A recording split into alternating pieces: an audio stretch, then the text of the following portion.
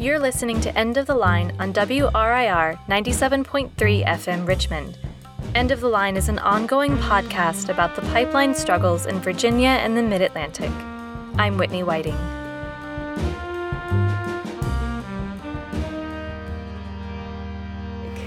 This is one piece in a much longer storyline and a much longer fight. The problem doesn't stop at the theft of private property. You know, that private property is itself part of the problem. It's part of the bigger settler colonial project that this pipeline project is just one piece of. But it's still really important for this water and these woods and these people right here and, these migratory songbirds that this resistance is continuing before this project gets built, before they drill through this mountain.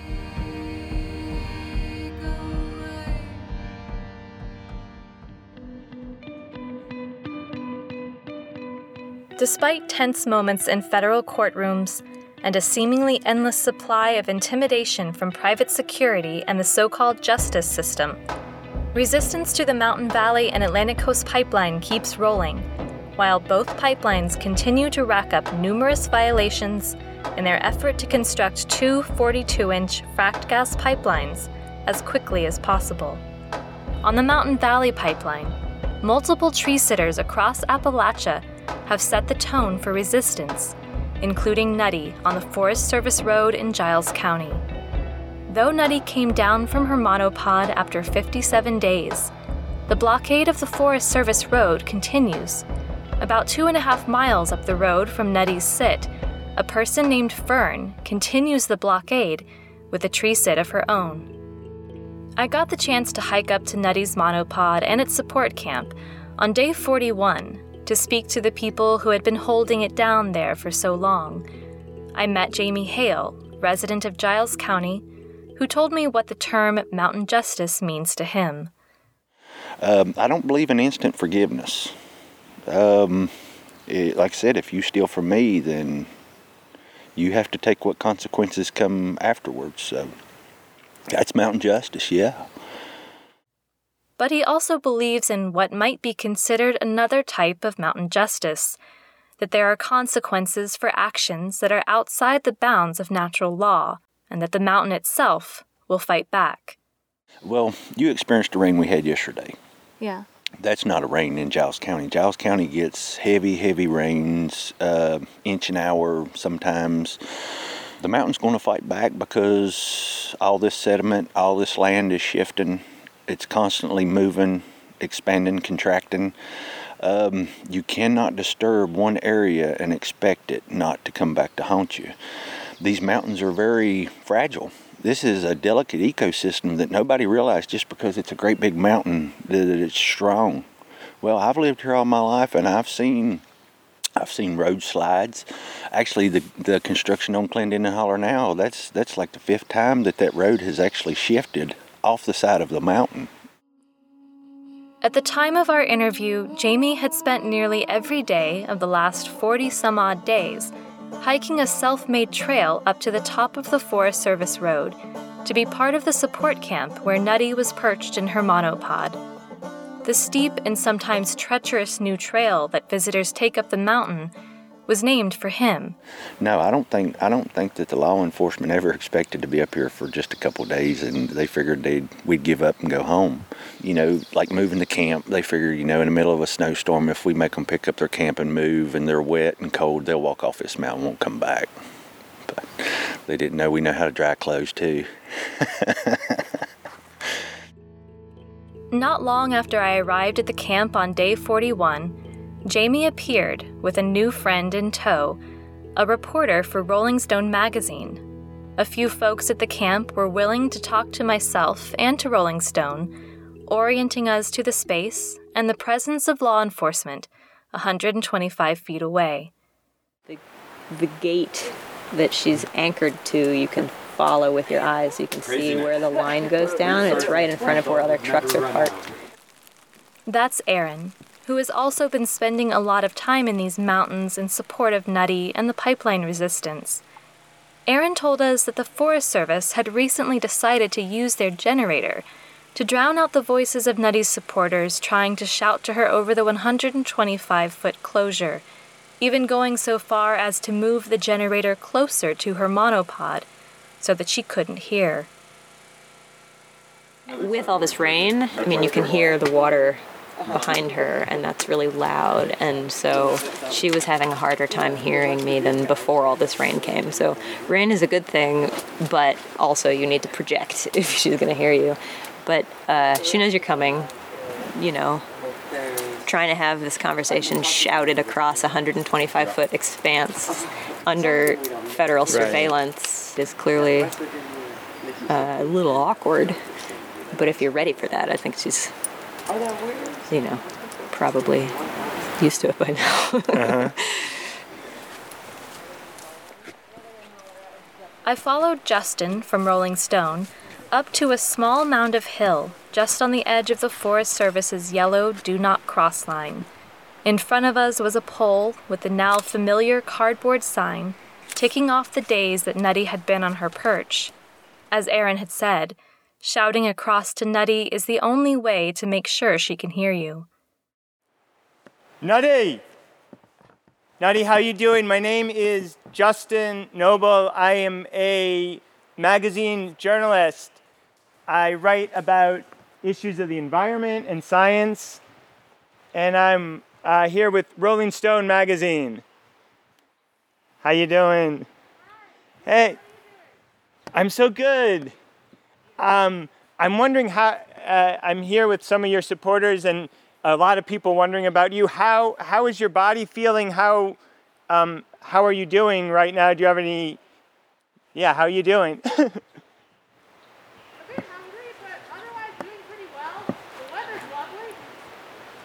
I know some doctors visited you the other day and weren't actually allowed to connect with you. Do you have any medical issues that you're concerned about right now? I don't have medical issues specifically. The Forest Service has been blocking any access to food and water for, I don't know, over a month now? I'm not exactly sure at the time. Justin continued his conversation with Nutty and with other supporters at the camp, prompting candid conversations about everything from industry practices to state repression, and the popular subject of what to expect from politicians like Governor Ralph Northam. For those at Nutty's support camp, expecting action from a governor who has taken money from both Dominion and EQT is not a recipe for successful resistance. People who maybe still had faith in the electoral process were hopeful about Northam because he has a background as a medical doctor and he spoke out against fracking, but failed to consider all the money he was taking from Dominion, and now are all outraged and surprised that he hasn't stepped in to stop these projects. You know, but what do they expect? Politician's gonna politician, pipeline pig's gonna pipeline pig. Nutty's gonna nutty. And Nutty's gonna nutty, thank God for that. Thank the ancestors. So do you think that he maybe... I put no faith in elected leaders. Well, right. Zero. I think he'll sell out real tough. He's not up for re-election. Yeah, I guess he's got no reason to actually... Is it a joyous, intentional sellout where he really is just saying, screw these people? Or on some level, is he between a rock and a hard place and saying, I'd like to help those folks, but I don't know. I've got these business people who are my friends too, and... Well, I mean, are you friends of... Is your duty to your friends when you're elected official, or is your duty to your constituents as an elected official? If it's to your friends and donors, then, clearly the man's a sellout. Well, and you brought up an additional point that he's a physician, and the last story I did for Rolling Stone was about the harms of fracking. The physicians came out with this almost 270-page report, and the harms are There's massive. nothing redeemable about it. There's nothing redeemable about it. It's totally tragic and dastardly, and so, I mean, I think that is telling, and I think that there's a lot of people who weren't that enthusiastic about him in the first place, but then we're like, okay, we'll get on this bandwagon because The alternative he's is a Democrat, openly whatever, enthusiastically. right. But dirty money and dirty politics is only going to get you dirty outcomes. And the information is out there. He could look to his physician cohort, right, to see where their opinion is. What do other folks in the field of pediatrics and their subspecialties think about fracking in kids? Right. So I do think that there's a lot of people who have hope, wisely or foolishly, I don't know, that because he's the governor, he could intercede.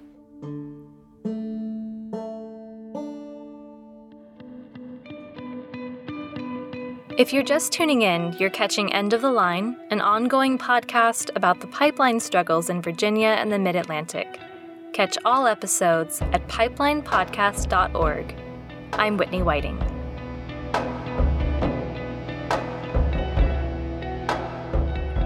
I recently visited the monopod camp where a person named Nutty had been living at the top of a 50-foot pole in an effort to stop construction of the Mountain Valley Pipeline. Nutty finally came down from her monopod after a record-breaking total of 57 days, but not before another tree sit went up to take her place, just 2.5 miles up the road from her original sit.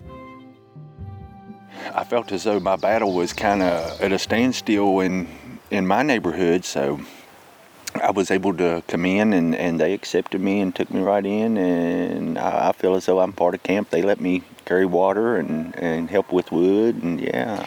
Tell me about water here. Tell me about where you all get your water. Actually, the water comes off of Peters Mountain through a stream. There's a waterfall over there, and we go over and get the water, and the camp has filters. They filter the water, even though it's clean. I've checked it. It's got lizards in it, but it comes off this mountain, and it sustains life. So, and it's worth fighting for. Life's worth fighting for. Jamie Hale is a resident of Giles County, and for nearly 2 months has been a frequent resident of Slanty Camp, just 125 feet from Nutty's monopod blockade. But now this ridge at where Slanty Camp is positioned on, they're calling this Nutty's Ridge. So it's off of Peters Mountain to Nutty's Ridge. Yeah. So that's pretty wild, pretty cool. Yeah. And she deserves the name. I mean, she's been here today's 42 days. She deserves something. Absolutely. This is definitely the path, though. There are a lot of new names folks have used for the monopod area. There's Nutty's Ridge, as Jamie just mentioned, and Slanty Camp, which Galen explained the origins of in our last episode. So they also call the new camp Slanty Camp because it is on a very steep slant on the hill, and there's nothing that is flat. And so everything rolls, and all the tents are on a slant. But the area is also referred to now as the Hellbender Autonomous Zone. For the folks living there, it seems as if this name has come to represent everything from the tree sit at the top of Peters Mountain to the monopod and the support camp itself. In fact, it's used much more often now than Peters Mountain Stand. So why the name change, and why Hellbender? I thought that the camp needed a name, and so we actually sat and talked about it. And like I said, I don't remember who it was, but somebody said, what about the threatened salamander, the hellbender? Well, I know what a hellbender is. A hellbender is a rather large and pretty endangered amphibian. I guess they get to be about a foot long. I've never had the pleasure of meeting one in life myself. That's Noah. Among other things, Noah is a medic, and he's seen a fair share of abuse by corporations and the state throughout the North American continent, from the aftermath of disasters in the Gulf like Hurricane Katrina and the BP oil spill, to the events at Standing Rock against the Dakota Access Pipeline. But I guess folks maybe started calling it Hellbender Autonomous Zone a little bit when evictions were taking place with the Zona Autodefensa. My French pronunciation's terrible. After they successfully won their fight against the airport, the police moved in. Noah's talking about the recent victory and then subsequent attempted eviction of an area in France called the ZAD, That's ZAD if you want to Google it. At this self-proclaimed autonomous zone to defend, people have fought to keep an international airport from being built for over 50 years. In a recognition of solidarity and shared struggle with the Zad, the area otherwise known as Peters Mountain and Jefferson National Forest is now referred to by Nutty and her supporters as Hellbender Autonomous Zone. Noah explained more of what this means to him. I think it's, personally, creating autonomous zones and reclaiming these quote-unquote public lands is a part of that, and renaming things, those renamings coming from folks willing to defend those lands. And if we are unable to find their original names or the names that were used by the people who were originally here, I'm not inclined to call things by their colonized names if I can help it. This question of the names that we use for places has been on my mind a lot.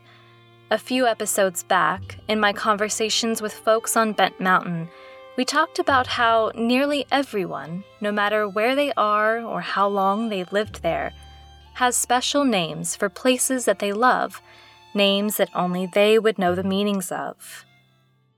Well, there's Humpback Rock. Well, there's a name that I named something. Okay. The waterfall, there by the bridge. And, of course, the buckwheat field. Grace took you over there, which only, I think, did she tell you? I think it only ever did the farmer raise buckwheat in it but one time.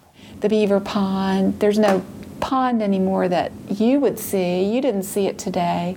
But if I said to my brothers, down by the beaver pond, they would know what field I was talking about. But that's a place of incredible impact to me.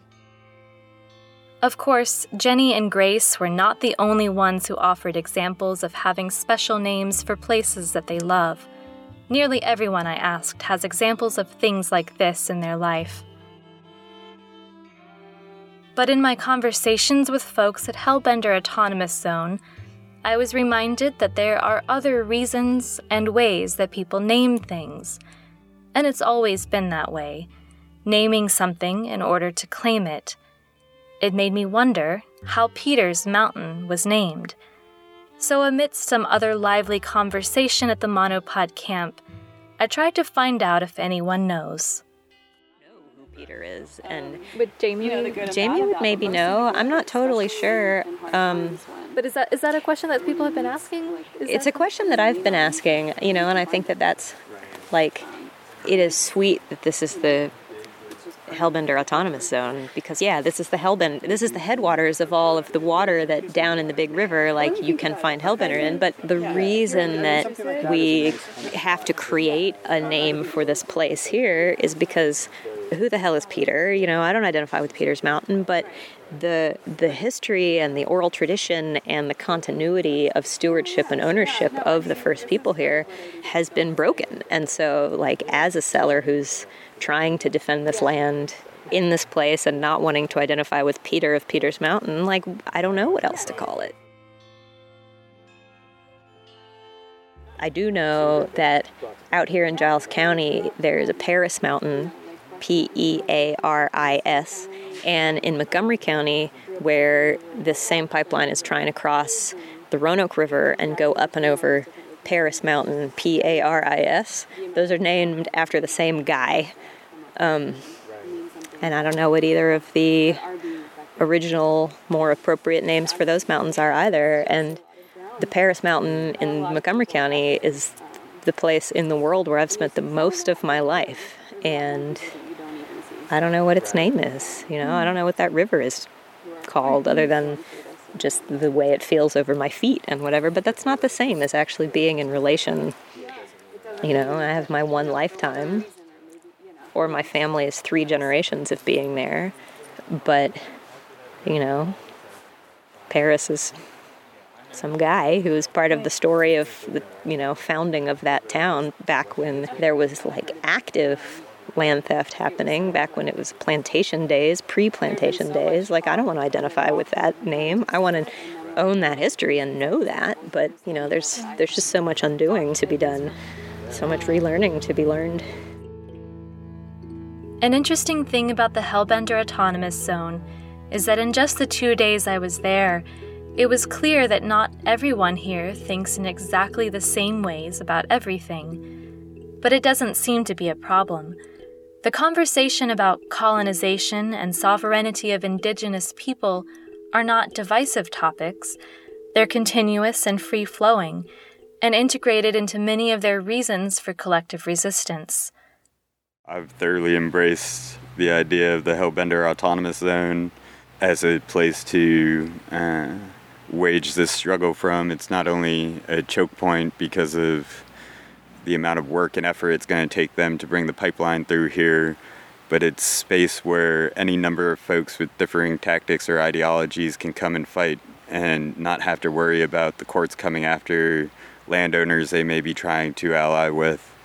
Or, you know, having folks who can give or take permission from us being here, who can be pressured by MVP or the courts. The problems around private property and, you know, that individualization of these fights, you know, around this one person's property because they didn't sell out and they're willing to fight, or this other, you know, individual's property. Although I fully support those folks, you know, there's much more ease of manipulating those property owners by the company and by the state, as we saw with the pressure that was used against Red and the pressure that's being used against the Riley family and the pressure that has been used by MVP in suing 300 landowners at a go. And here, you know, if they try and close more and more of this national forest, if they try and close more and more stretches of the AT, you know, good luck. These are some of the choke points where we may be able to make real stands, similar to the proximity to the Standing Rock Reservation allowed so much effective action to happen in North Dakota, just like in some of the fights in the Pacific Northwest. You know, the Trans Mountain Pipeline can't go through because it's not any individual indigenous person who owns parcels that they can buy off. They have to deal with the collective, and if they don't deal with the collective, then they're not going to get their way. In the past 2 years that I've been trying to disturb the pipeline, I've not met anybody that was willing to protest or stand up or take a stand, and when I come up here it kind of overwhelmed me, because here's people that I should have been with all along 2 years ago, and I didn't know they even existed. So it gave me a little bit of hope. It gave me a lot of hope. You know, that's one of the things that's so amazing about this blockade going on for so long, is that folks are getting to know each other, and they might not be starting in the same place, but if they're sitting around the smoky fire, you know, those kind of difficult things can be unpacked a little bit, and, you know, hopefully folks will actually move a little bit, like move towards a greater willingness to take action than wherever they were starting from, and also move in like a deepening understanding of how much there is to grapple with, like how much, you know, this is a fight against MVP and the like corrupt kind of corporate and state that's allowing this project to go through, but that is a symptom of, you know, this much bigger system that is like just slurping up fossil fuel as much as it possibly can, and, you know, continuing this theft of land and resources on stolen land on Turtle Island all over the world, and like trying to disconnect people from their land base and trying to surveil and patrol and intimidate folks so that people won't stand side by side and have those conversations. Like, I think the thing that these guys fear the most is that people figure out how to work across their differences and like see the bigger picture, understand that water is life, and that, you know, the justice of Native people is fundamental to all of the struggles for justice overall. You know, we'll see. We'll see.